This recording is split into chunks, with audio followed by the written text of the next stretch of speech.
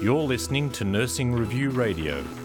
I'm with Professor Victoria Traynor from the UOW School of Nursing. Victoria, thanks very much for joining us. Okay, good morning, Connor. You've been working on a competency-based training for registered nurses in aged care with a view to develop specialist knowledge and skills. What skills are you currently seeing that aged care nurses are missing? Well, if you take a look at our framework, we have identified 11 core competencies, and we believe that those 11 areas are where nurses should focus their attention and focus their efforts in terms of their practice and their continuing professional development.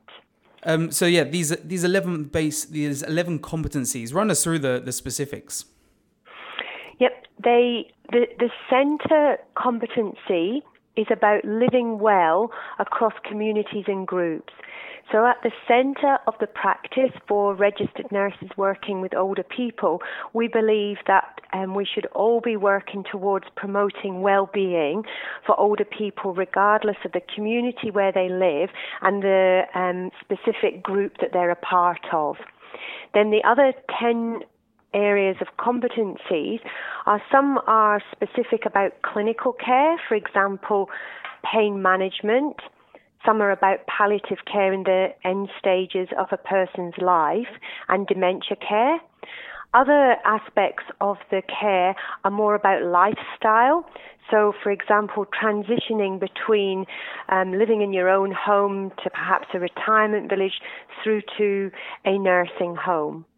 There also is a focus on contemporary issues, for example, enabling access to technology. We believe that the technology is an important aspect of everyone's lives, not just people who are under 65.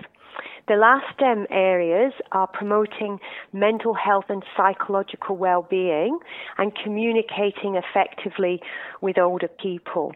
We also made sure that there's a focus on partnering with family carers, and this has become particularly pertinent from the Royal Commission hearings, where family carers are describing being excluded from the lives of the older person, particularly when they go into a nursing home to live. Mm-hmm. And the 11th core competency is about legal and ethical frameworks. And again, we can see how relevant that is after the hearings for the Royal Commission. Mm-hmm. And so I believe this project was already in the works pre-Four Corners and the Royal Commission. So did you already see before this a need for improvement in aged care? Yes, in fact, our team has been working on competency frameworks for a number of years. 15 to 20 years, in fact. Prior to the gerontological nursing competencies, we developed dementia care competencies, and we've just kept progressing that work. And about 2 years ago, maybe 3 years ago, we were invited by a collaborative of aged care organisations to develop this particular framework. And all the organisations who are part of the collaborative, and ourselves and colleague from University of New South Wales, we anticipated and hoped this framework would be providing some clear guidelines and guidance for aged care organisations. But now with the Royal Commission, we're really pleased that we've developed this work, and we're working towards making sure it's at the forefront of decisions about how aged care is delivered in the future. Mm-hmm. And so then you were obviously in kind of the end stages of your work when the abuses came to light. Did that change your approach or any of your work? I think just the urgency with which we need to get this work out there. So before even the Four Corners programme, we were piloting the competency framework, and some of the main outcomes from that were that the competency framework is enabling practitioners to develop a confidence in their care and also a competence to deliver good quality care that they hadn't had previously to using the competency framework. And we set up mentor and mentee relationships.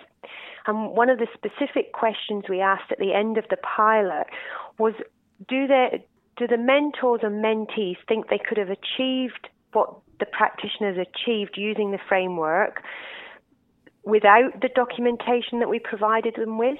We wondered if it was just those relationships that we set up that had been the element that had helped practitioners develop their confidence and competence. And there was a clear endorsement of the whole framework. The mentors and the mentees said they couldn't have got where they got without the documentation and the specific guidance that we provided them. So I'm assuming that these are guidelines that any facility can follow. How many facilities have currently taken up the framework? It's 5 organisations, so each organisation recruited, say, 2 to 3 nursing homes and community service teams to actually trial the documentation. Mm-hmm. And is the learning provided free to nurses and aged care professionals? The members of the collaborative supported this project.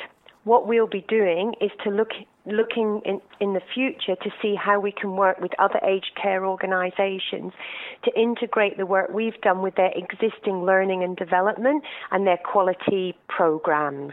So any organisation can contact us and we can talk them through how they could use the resources. And so is that the next step then, trying to get it more widely rolled out?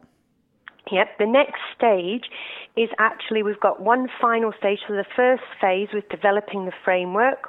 That's an evidence-based framework with various research activities that were completed.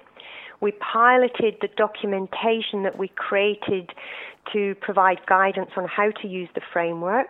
Our next stage that we're doing in the second half of this year is developing a leadership module that will be shared across aged care organisations, that new graduates and early career registered nurses, so those nurses who've been in aged care for 5 years or less, they may be nurses who've got 10 or 20 years experience in other settings, but they come to aged care and it's a new specialty.